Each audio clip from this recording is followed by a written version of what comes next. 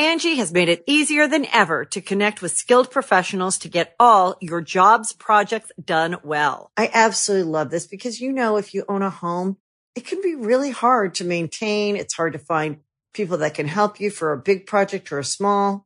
Well, whether it's in everyday maintenance and repairs or making dream projects a reality, it can be hard just to know where to start. But now all you need to do is Angie that and find a skilled local pro who will deliver the quality and expertise you need. Angie has over 20 years of home service experience, and they've combined it with new tools to simplify the whole process. Bring them your project online or with the Angie app, answer a few questions, and Angie can handle the rest from start to finish. Or help you compare quotes from multiple pros and connect instantly, which means you can take care of just about any home project in just a few taps. Because when it comes to getting the most out of your home, you can do this when you Angie that. Download the free Angie mobile app today or visit Angie.com. That's ANGI.com. Hey Weirdos, it's Jess, and I'm coming at you with a quick reminder. Our live show at Caveat in New York City is on June 14th. That's a week from Friday. It's going to be extremely fun and extremely weird, so make sure you grab a ticket. Our last two shows sold out, so you'll probably want to act fast. Tickets are only $12 if you buy them ahead of time, and we would love to see you there. We'll post a link to the tickets in the description. And with that, enjoy this week's episode. I haven't been so excited about a name for a potential food since I took Mandarin and found out that turkey translates to fire chicken. That's really good. At Popular Science, we report and write dozens of science and tech stories every week. And while most of the stuff we stumble across makes it into our articles, we also find plenty of weird facts that we just keep around the office. So we figured, why not share those with you? Welcome to The Weirdest Thing I Learned This Week from the editors of Popular Science. I'm Rachel Feltman. I'm Eleanor Cummins. And I'm Wendy Zukerman. Wendy, thank you so much for joining us on the show. We are psyched to have you on as a guest co-host. Wendy is the host of Science Versus over at Gimlet. Do you want to tell any of our listeners who aren't familiar what the show's about? Sure. Science Versus is about taking topics that are in the zeitgeist, be it DNA tests that your dad got you for Christmas or CBD that your friend keeps putting in their latte. And we kind of dive into the science of it and ask, is it as good as people say? Is it as dangerous as people say? So you probably learn a lot of weird science facts. We do. And we don't generally put them on the show because we just find this weird stuff and we're like, this is only semi-related to what we're actually researching right now. Our show is just only things that are semi-related to important stuff. So we are psyched to have you on. So let's get started. On The Weirdest Thing I Learned This Week, we start by each offering up a little tease of some kind of fact or story that we picked up in the course of, reading, writing, reporting, producing an amazing podcast. And we decide which one we just absolutely have to hear more about first. Then once we've all had time to spin our little science yarns, we reconvene and decide what the weirdest thing we learned this week actually was. So Eleanor, why don't you start with your tease? I would like to talk about whether or not you can crack your neck and give yourself a stroke. Wow. I've scared myself while reporting this out. As you so often do. Yes.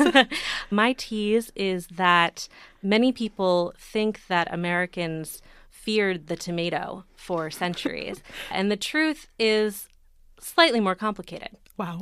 What? I love a good tomato caper. Wendy, how about your tease? Okay, my tease is that placebos can work even if you know they're fake. Ooh. Mysterious. Which one do we want to dive into first? Tomatoes. Okay. Tomatoes. I will start with the tomato story, which, first of all, when you're doing research on tomatoes, the whole tomato idiom comes up way more often than it needs to. I don't think it really warrants as much discussion as the internet has given it. So first things first, I want to start with a couple facts about the tomato that I learned along the way. Their Latin name, Lycopersicum, translates to wolf peach, which fantastic. I like that. I haven't been so excited about a name for a potential food since I took Mandarin and found out that turkey translates to fire chicken. That's really good. And also, they are a fruit like all squash, eggplants, and avocados from a botanical standpoint, but not legally, at least in America. So in 1887, U.S. tariff laws were imposing a duty on vegetables, but not on fruits. The U.S. Supreme Court had to make a decision on the tomato, and they squashed their fruit status on May 10th, 1893. Wow. Whoa, what was the judge like? Well, I have it with my lettuce. Right, well, the justification really was that it was functionally a vegetable because of its relatively low sugar content and the way it is consumed in America. Laws, legal proceedings, what can you do? So I was Googling tomatoes. I was actually reading the book A is for Arsenic, which is this really cool compendium of different poisons used in Agatha Christie novels. Really interesting read. And it had kind of just like a throwaway sentence about how Americans had been afraid of tomatoes for centuries. And I had definitely heard before various anecdotes about people being disgusted by tomatoes when they were first introduced to Europeans, and maybe they thought they were poisonous or considered them low class. But I wanted to learn more, and it turns out it's actually pretty complicated, and the truth is not that simple, and a lot of it is very apocryphal. So the tomato.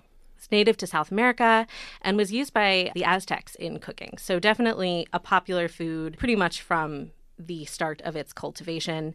And Spanish colonization in the 15th century and onward meant that it spread all over Europe and into the Caribbean. And that's actually probably how it first got into North America. Even at the start of its introduction to Europe, there were Italian botanists talking about cooking them like eggplant. In fact, calling them a new eggplant in the mid-1500s, which wasn't as wrong as it sounds because they're in the same family, but also seems like a big leap to me. So when did it get its like wolf status? So its wolf status comes in when they're naming it, which I will get to in a second. Oh, no worries. I like the enthusiasm. So Italian aristocrats briefly preferred them as ornamental, but they weren't afraid of them. They just valued them more for their like beautiful red orange They are fruits. quite beautiful. Yeah. When you think about it. Though then they rot and like fall on the ground. But then you just like paint them in a still life and reflect on the meaning of life and death. Exactly. A full tomato life cycle. And there's some speculation that maybe Italian aristocrats thought because they hung so close to the ground that they were kind of like dirty and like not good for eating.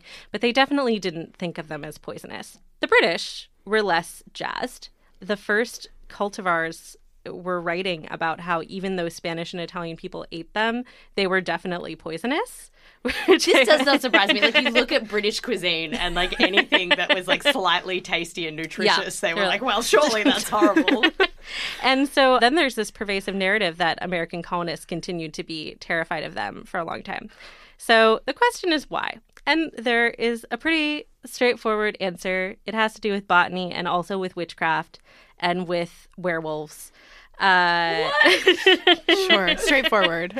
So tomatoes are So this is why they are like the deadly nightshades? Yeah. Yeah. Right, okay. So yeah, they are in the nightshade family from a botanical perspective, and that includes mandrakes and belladonna.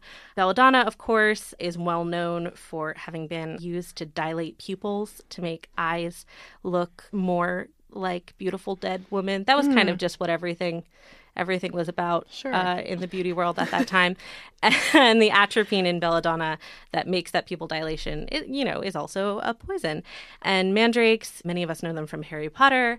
Absolutely. They're real world. I didn't know they were real. Yeah, and they did believe that they screamed when you pulled them out of the ground. Not actually true, but they do look like people. It's very freaky, so it's not surprising that. Really? Yeah. Can we Google it? Yeah. I do want to see a mandrake photo. They look like people with lots of limbs, and people would look for ones that looked more biologically male or female, and sometimes even carve them to be more exaggerated. And so then they'd use them for various medicinal purposes or rituals that, had to do with sex and genitals. Well, okay, so I found a bunch of pictures. Ye oldie pictures of mandrakes. So that I would say is a more this one is pretty realistic.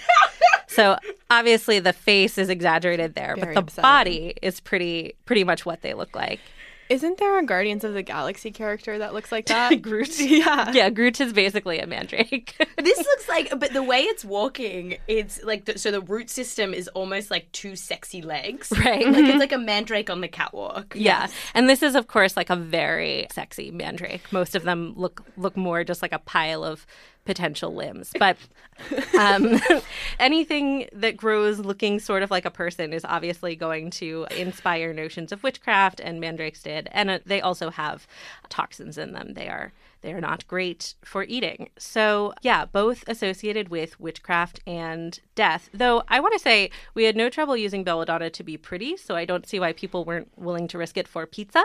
But I guess that's a question. Risk for it all day. for pizza. Yeah. Right. That's my motto. And the Witchcraft Association continued, and this comes back to the wolf peach name. So It was such a good team. I was like... So the Greek physician Galen of the Roman Empire, Galen, had described like all the edible plants he knew of and how they fit into our world and our health. He had this whole like unified theory of nutrition and balance, and it was still quite popular in these, 1600s among Europeans. We're in trouble when someone's like, I've got a unified theory, guys. Yeah, exactly. So any new plant that didn't fit into this previous understanding really freaked Europeans out because it meant that it was not a unified theory. And so as you can imagine, this colonial era was really hard on a lot of physicians and botanists. And so they would often try to just like fit a plant from the New World into some existing category. Sure.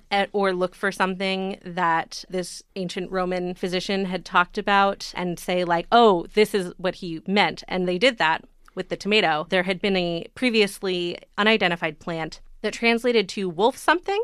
It was probably actually Lycopersicon, but then it was mistranscribed as Lycopersicon, which is wolf peach.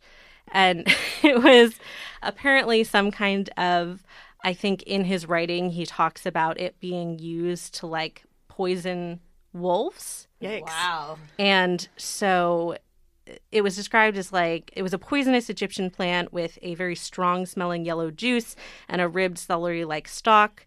And a bunch of Italian and Spanish botanists were like, oh yeah, here it is. The elusive wolf peach.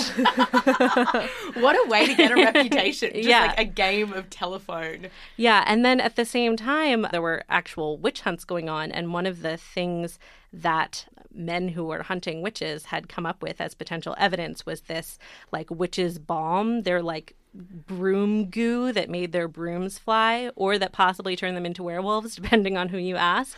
And it always contained mandrake and belladonna, or at least some kind of nightshade. So then like this whole wolf peach reputation for the tomato made it seem like it was really one of those dangerous witchy nightshades Perfectly logical. that could make you fly. If it looks like a duck and quacks like a duck, It's a wolf peach. it's a wolf tomato. Yeah.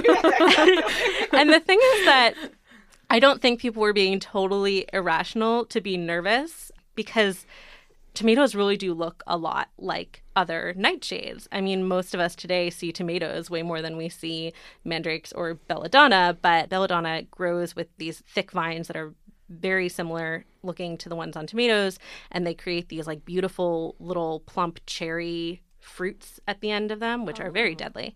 And so I think it was reasonable. But while tomatoes do contain a compound called tomatine, which is technically toxic, at least has been shown to be so in lab animals. It can cause drowsiness and confusion and GI problems. Humans seem totally unbothered by any realistic quantities of it. Even the idea that the leaves and vines are dangerous is false. You'd have to eat like a pound of them to get sick. And actually, a similar compound called solanine in potatoes, which are also nightshades, is actually more dangerous. Today I learned not to eat green potatoes because it means there's more solanine in them. And I have definitely done that before. Do you remember that episode of Arthur with the green potato chip? Yeah. And they're like so freaked out about it, and I think they eat it in the end. So I think a chip is okay. Okay. But like you don't want to eat a meal full of green potatoes. I make all of my medical decisions based on Arthur, so I'm like extremely shaken. There's also this commonly cited explanation for tomato fear, that acidic tomatoes leached lead off of plates and could have caused lead poisoning. Interesting. Probably not true, because they're certainly not acidic enough to give you a high enough dose of lead poisoning to kill you immediately. So it's not like people would have been like, ah, yes, the last thing he ate was a tomato. It's possible that they weren't great for people who ate off of lead plates. I was going to say, maybe fix your plates. Yeah. The thing with the lead. Yeah. Don't blame it on the tomato, man. Yeah. And similarly, most of the pervasive stories about how scared colonial Americans were of tomatoes are made up. There's this one about a guy famously eating a bunch in public to prove their safety, probably made up. There's a story about George Washington's cook trying to poison him with nightshades for tomatoes, and that's also probably made up. Wait, so who was in the anti-tomato lobby? Where's big, like, I don't know, what's the competition for, like, lettuce? It would be like lettuce. Like, where's big lettuce in all this? Yeah, I think, to me, the really fascinating thing about the tomato fear story is that most Americans didn't believe it was poisonous. They just wanted nothing to do with it. Thomas Jefferson loved tomatoes. We talked in a previous episode about how he brought mac and cheese to the colonies. He was an adventurous eater for sure. And he grew them. He loved tomatoes and sung their praises. So it's not like Americans were in some nightshade dark age while Spanish people enjoyed them. They knew, and they were just like, no, thank you. Don't trust it. Was it part of just fear of the other? I think so, yeah. And there were certainly pockets of America, people that had cultural ties to Spain, South and Central America, and France, or just a greater emotional distance from the witch trial era, were growing and eating tomatoes, but they didn't really take off as a national phenomenon. And it is probably because people were like, can we really be sure? They look a lot like this stuff that's bad, and they have, so many associations with witchcraft. There's actually something named after this called the tomato effect, which is rejecting something that you see is working because its efficacy doesn't fit with your current understanding of the problem it's supposed to be solving. Whoa. Ooh. So tomatoes finally got the reputation they deserved in the mid-1800s. The Civil War inspired a lot of large-scale canning to get food to front lines, and that meant a lot of working-class men tried canned food for the first time and were happy to eat it when they got home as a, cheaper way to have vegetables throughout the year. Tomatoes have a really high acidity, so they're a safe and delicious fruit or vegetable to can. And so the rest was history. Soup quickly followed. And now we love tomatoes. So it just took a civil war. It just took a civil war. Yeah. All we needed. To make us realize that tomatoes are delicious. But tomatoes are still a little controversial today, right? With people who are really concerned about inflammation. Yes. You can't have nightshades if you're on an anti-inflammatory diet. Yeah. I definitely feel like Gwyneth Paltrow has told an array of women not to have tomatoes. Oh, absolutely. Well, and the whole thing with anti-inflammatory diets, so much of them is just about avoiding any potential GI disturbance. Okay. When you because on the whole witches in the tomatoes, right? Yes. Right. Because the werewolves fly inside around the in your tomatoes will- intestines. Yeah. cause the butterflies in Yeah. the stomach, right? Yeah, absolutely. That's what Galen said. That was in his witch category of the taxonomy. On the Whole30 diet, which is this paleo style elimination you do for a month, legumes are not allowed because they supposedly cause inflammation. And there's really no scientific literature behind this, but I feel that it's because they make people gassy. Yeah. And that makes sense. It's just one of many things that if you eliminate it for a month, you'll be like, wow, I've never felt better. And it's just because you're not farting. But you know what? It's healthy to fart. So that's what I have to say about that. Okay, we'll take a quick break and then we'll be back with more facts.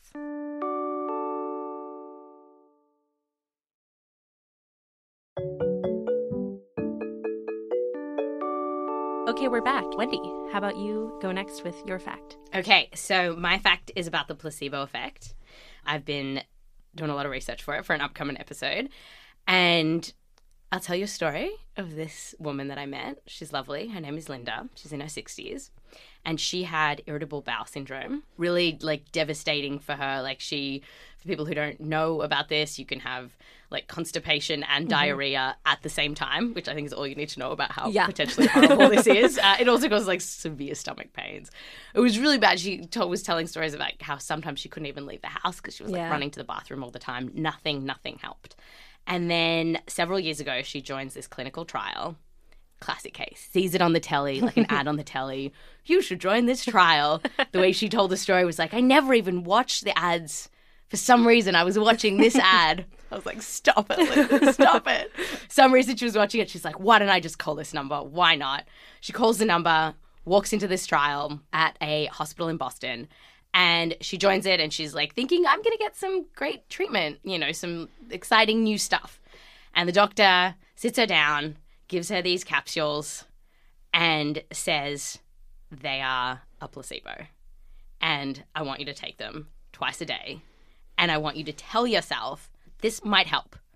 And she was like, excuse me? Yeah. Because she'd worked in the healthcare industry. She knew what a placebo was. Yeah. She knew this is fake medicine. And she was like, what? And the doctor was like, just give it a go. 3 weeks. Let's see what happens. It's like handing someone a pack of Skittles and being like, take one a day, but tell yourself it's medicine. Exactly. That is exactly. And so she's like, what? This is crazy. But she's kind of run out of options here. Yeah. And she really likes this doctor who was very sweet by all accounts and was like, okay, let's give this a go. So day 1, still in pain, and which is exactly what she's expecting. Mm-hmm. Day 2, pain. Day 3, pain. Day 4, pain is gone. Wow. Completely gone. She described it. She was like, no symptoms. It lasted for the rest of the trial, which was 3 weeks, or I guess like 2.5 weeks. Then the trial's over, and the doctor's like, well, you have to give back your pills now. Even though they're fake. But, like, the ethics of clinical trials. Pills just floating out there. No, not, not placebo pills. Exactly. Gives back the pills. Symptoms come back. Oh, my gosh. Which is bonkers. And, like, that all could be, anecdote, N of 1. But this was a trial with, like, some 70 people in the trial. Mm-hmm. Half of them had Linda's situation where the doctor said, you're taking placebos and you know it. The other half were just on their regular meds. And then on average, those who were told they were getting a placebo did better. Wow. Oh, my God. That's crazy. Yeah. And at the time, so the guy who set this up, his name's Ted Kapchak. He's at Harvard. And at the time when he wanted to do this experiment, everyone was just told him, like, this is mad. This is silly, Ted. Don't do this. I would have said this is silly, Ted. 100%, right? It's like, and a little, like, cruel on the surface to be like, thanks so much for coming out here. I really don't have anything to offer you but a mind experiment. Exactly. And so he said that when he went down to write the paper, because he got these results that looked promising, and it was kind of the first clinical trial of its kind, he said he didn't know what to write. Like, he didn't know how to explain this, because everything we know about the placebo effect is either that it's just like the natural course of the disease getting better, or it's that, your expectation is that that's what's making you feel better. Like, that's what I always thought the placebo was. Like, it's just, you take incense or essential oils or CBD or whatever it is, and you just think it's going to make you better. And so then it just, like, kicked off this train of research with other people repeating it and finding that it works for, like, weird conditions like fatigue from cancer, and, like, other things. So this has now been repeated, like, 9 times, this idea that even if you know it's a placebo, it can work. And now we're just left with this, so how?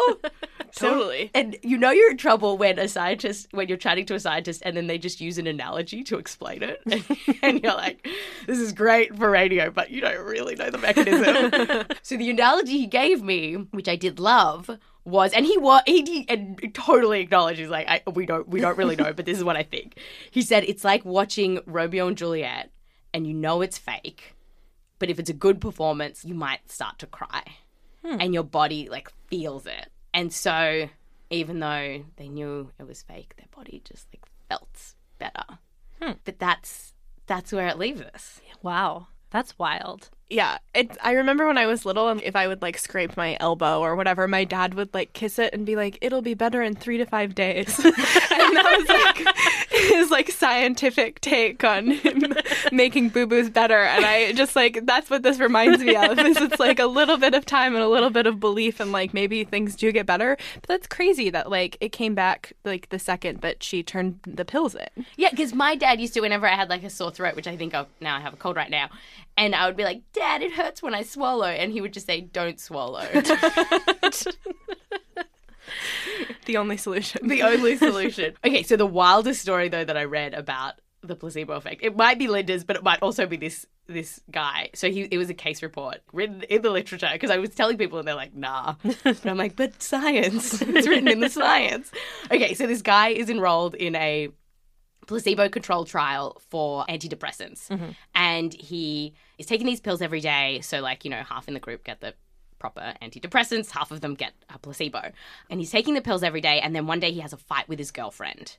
And he overdoses on the pills, and he just like takes the whole bottle, and his heart rate goes through the roof. He collapses. His girlfriend calls the hospital and is like, he gets put into hospital, and they're like, oh, you know, crap, we think he's overdosed. And then they call out what trial he was a part of. They like break the blinding and they realize that he was in the placebo arm. Oh my gosh. Yeah. And then within 15 minutes of telling him like, hey buddy, like, you're just taking placebos, he was better. Like, he was revived. Oh my God. Isn't that insane? Wow. Heart rate back to normal, like breathing normally. Wow. Whew. That's like that episode of Freaks and Geeks where they order an alcohol-free keg and everyone gets really drunk. Yes! Oh my God! And they're like, whoa, this is crazy. Yeah. Oh my God. No, but this whole episode has then gotten me down this like path of the history of the placebo effect, which now I am inspired after the tomato story. Do you know you made me say tomato? I never say tomato. I was like, anyone Australian listening is going to be like, what happened to her? So now it's like gotten me on this path that I started reading about like the history of the placebo effect and blah, blah, blah, blah. And it turns out some like academics in like the 30s and 50s started wondering this, but they started thinking, just to kind of take us onto a different train, they started wondering like, why did all of these smart researchers and doctors in the like ye olde times use all these like weird, stupid medicines? Like, sure. Hippocrates was into like frog sperm, yeah. And, you know, bloodletting. I didn't realize, I thought that was like a thing of the 16th, but it had been going on for 3,000 years, yeah. Bloodletting, until relatively recently. Scientists were like, I don't know about this, like, maybe no. And so it got these doctors thinking, like, why did all of these clever people do these dumb things for so long? Is the history of medicine actually the history of the placebo effect? Which I thought was just it's such a humbling, you know, as someone who is like constantly kind of crapping on the various, you know, nonsense that pops up in the internet and like uses scientific rigor to fix it. I was like, that is a humbling thought. Yeah. Wow. Was she able to get any more fake placebo pills? Linda. Yeah. So in the end, she didn't get those fake placebo pills for ages, which just shows how weird they are, because I was like, why didn't you just like go to the store and get some Tic Tacs? Right. But like it was something about, Ted described it as something about like you need the scenario of the doctors and right. they don't know what's the key ingredient. Yeah. But eventually she went back to the doctor and he was like, here's a new pack. And then she got better again. And then eventually she didn't need them anymore. Wow. Yeah. And I don't think everyone in that trial had such an extreme reaction. Sure. I was reading, like, I think it was a New York Times article, right, where they were talking about, like, the component of how people respond to care, right? And that Ted being a really nice doctor could potentially be one of the key components in it. Although he was just as nice. We thought this too, but him and this other doctor that he worked with, they were just as nice to everyone. Okay. They had, like, a script that they had to say, and he was like, we were nice to everyone. Seems like a nice guy. But, like, it could have been something subconsciously that they were doing different. Although yeah, they were double-blinded, I think. Or that, like, different patients respond differently to that, right? Because, like, I feel like, for example, like, my boyfriend does not like to be cared for. Like, it does not appeal to him at all. Whereas if I am sick, I would like everybody to be very delicate and, like, nice to me. And I feel like I would totally be like, great, thank you for this placebo. Like, I feel affirmed. Well, there is research that shows different people respond to are bigger responders. Okay. And even in the 50s when they first started asking these questions around, like, why is the history of medicine filled with rubbish. We should start doing these placebo-controlled trials. Even back then, they were finding that there were placebo responders, is what they describe them as, which all the researchers I spoke to were at pains to say, this does not mean you're silly, this has nothing to do with intelligence, it's just like some personal trait. I must be a little bit of a responder, because if I have a headache, I just like pop a pill and within seconds feel better. Totally. And like taking action too feels nice. At least for me, I'm like, I did something. Yes.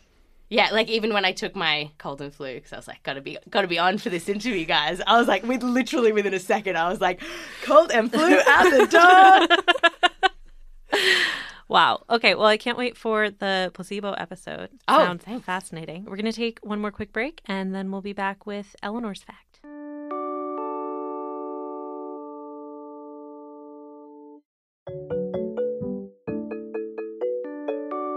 Okay, and we're back. Eleanor, tell us our last fact. Indeed. So it seems to happen all the time. Someone pops their neck or has their neck popped by a chiropractor, and then they have a stroke.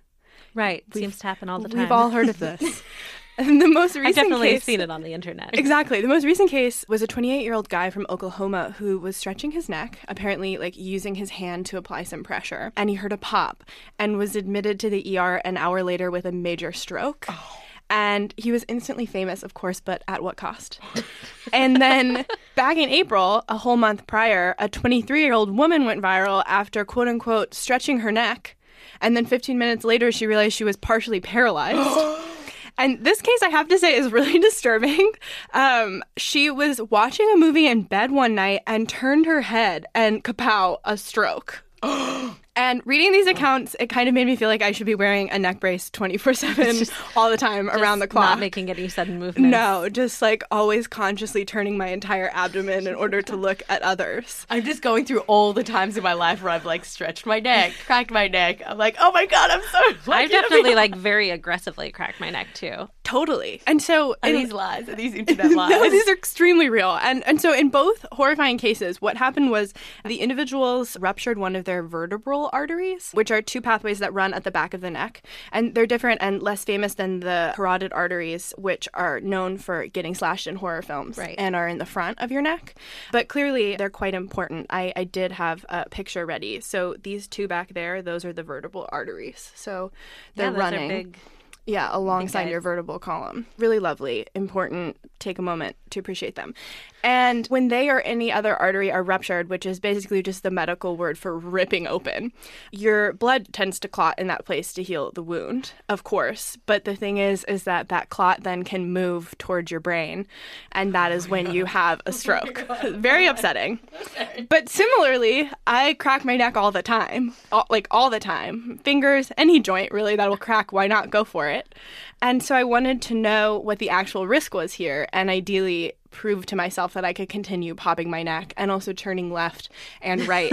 Living in the world. Exactly, without risking imminent stroke.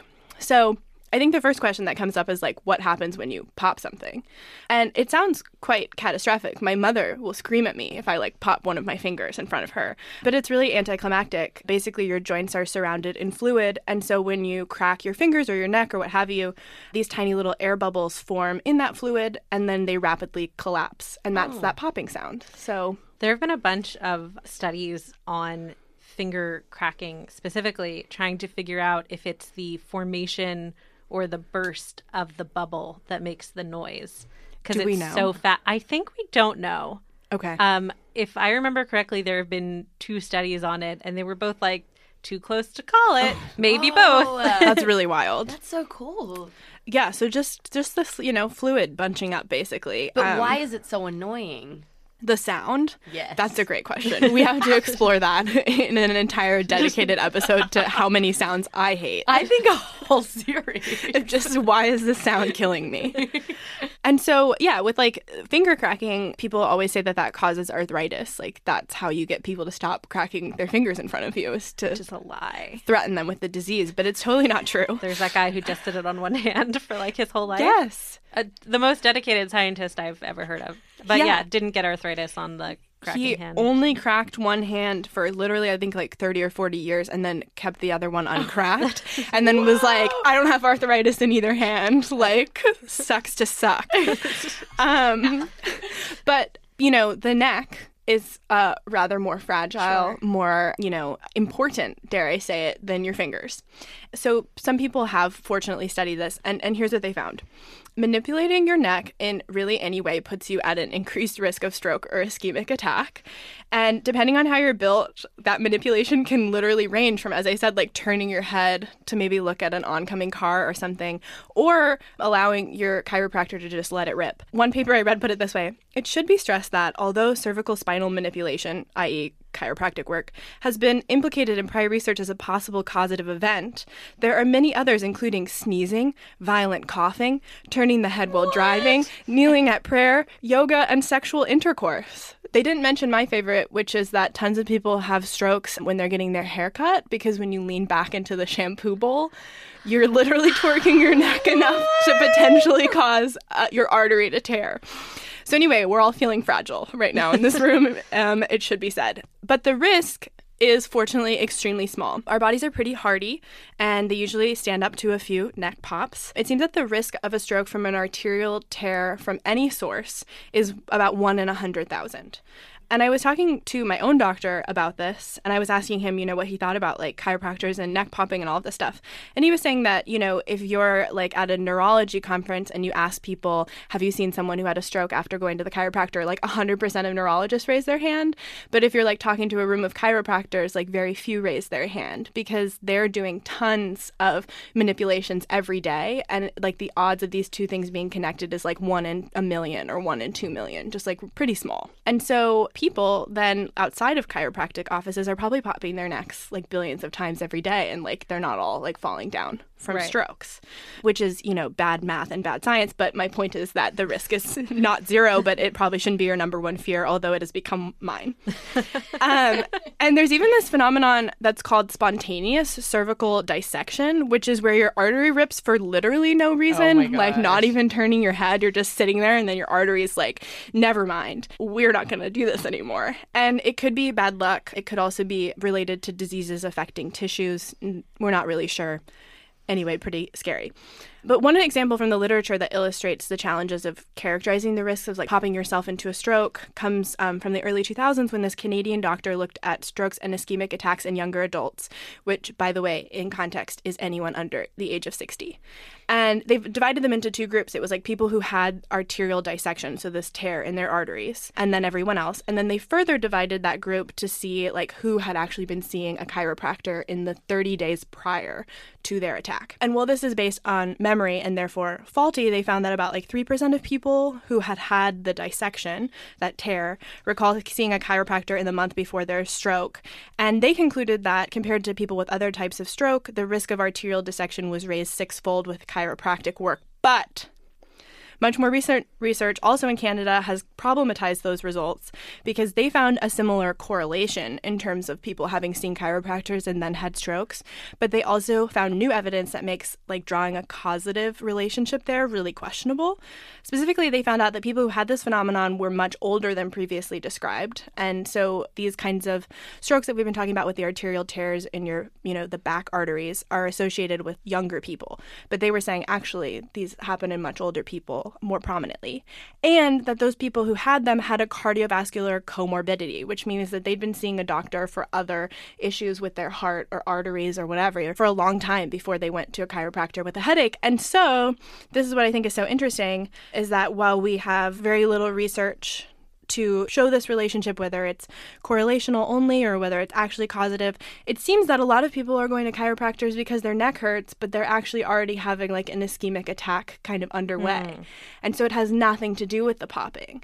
It's just that you, for whatever reason, are having some sort of, you know, neck pain that's coming from this cardiovascular issue, and then you go to a doctor or you pop your own neck and you're like, oh, this will fix it. And then it turns out that actually you were stroking. Yeah.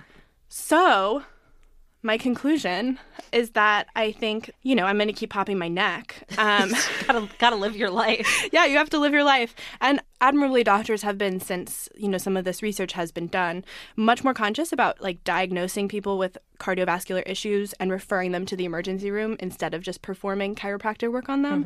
Like they now are much more conscious about being like, what are your other symptoms in addition to this random searing neck pain? Right. And being like, okay, maybe let's send you to the ER instead of just popping your neck.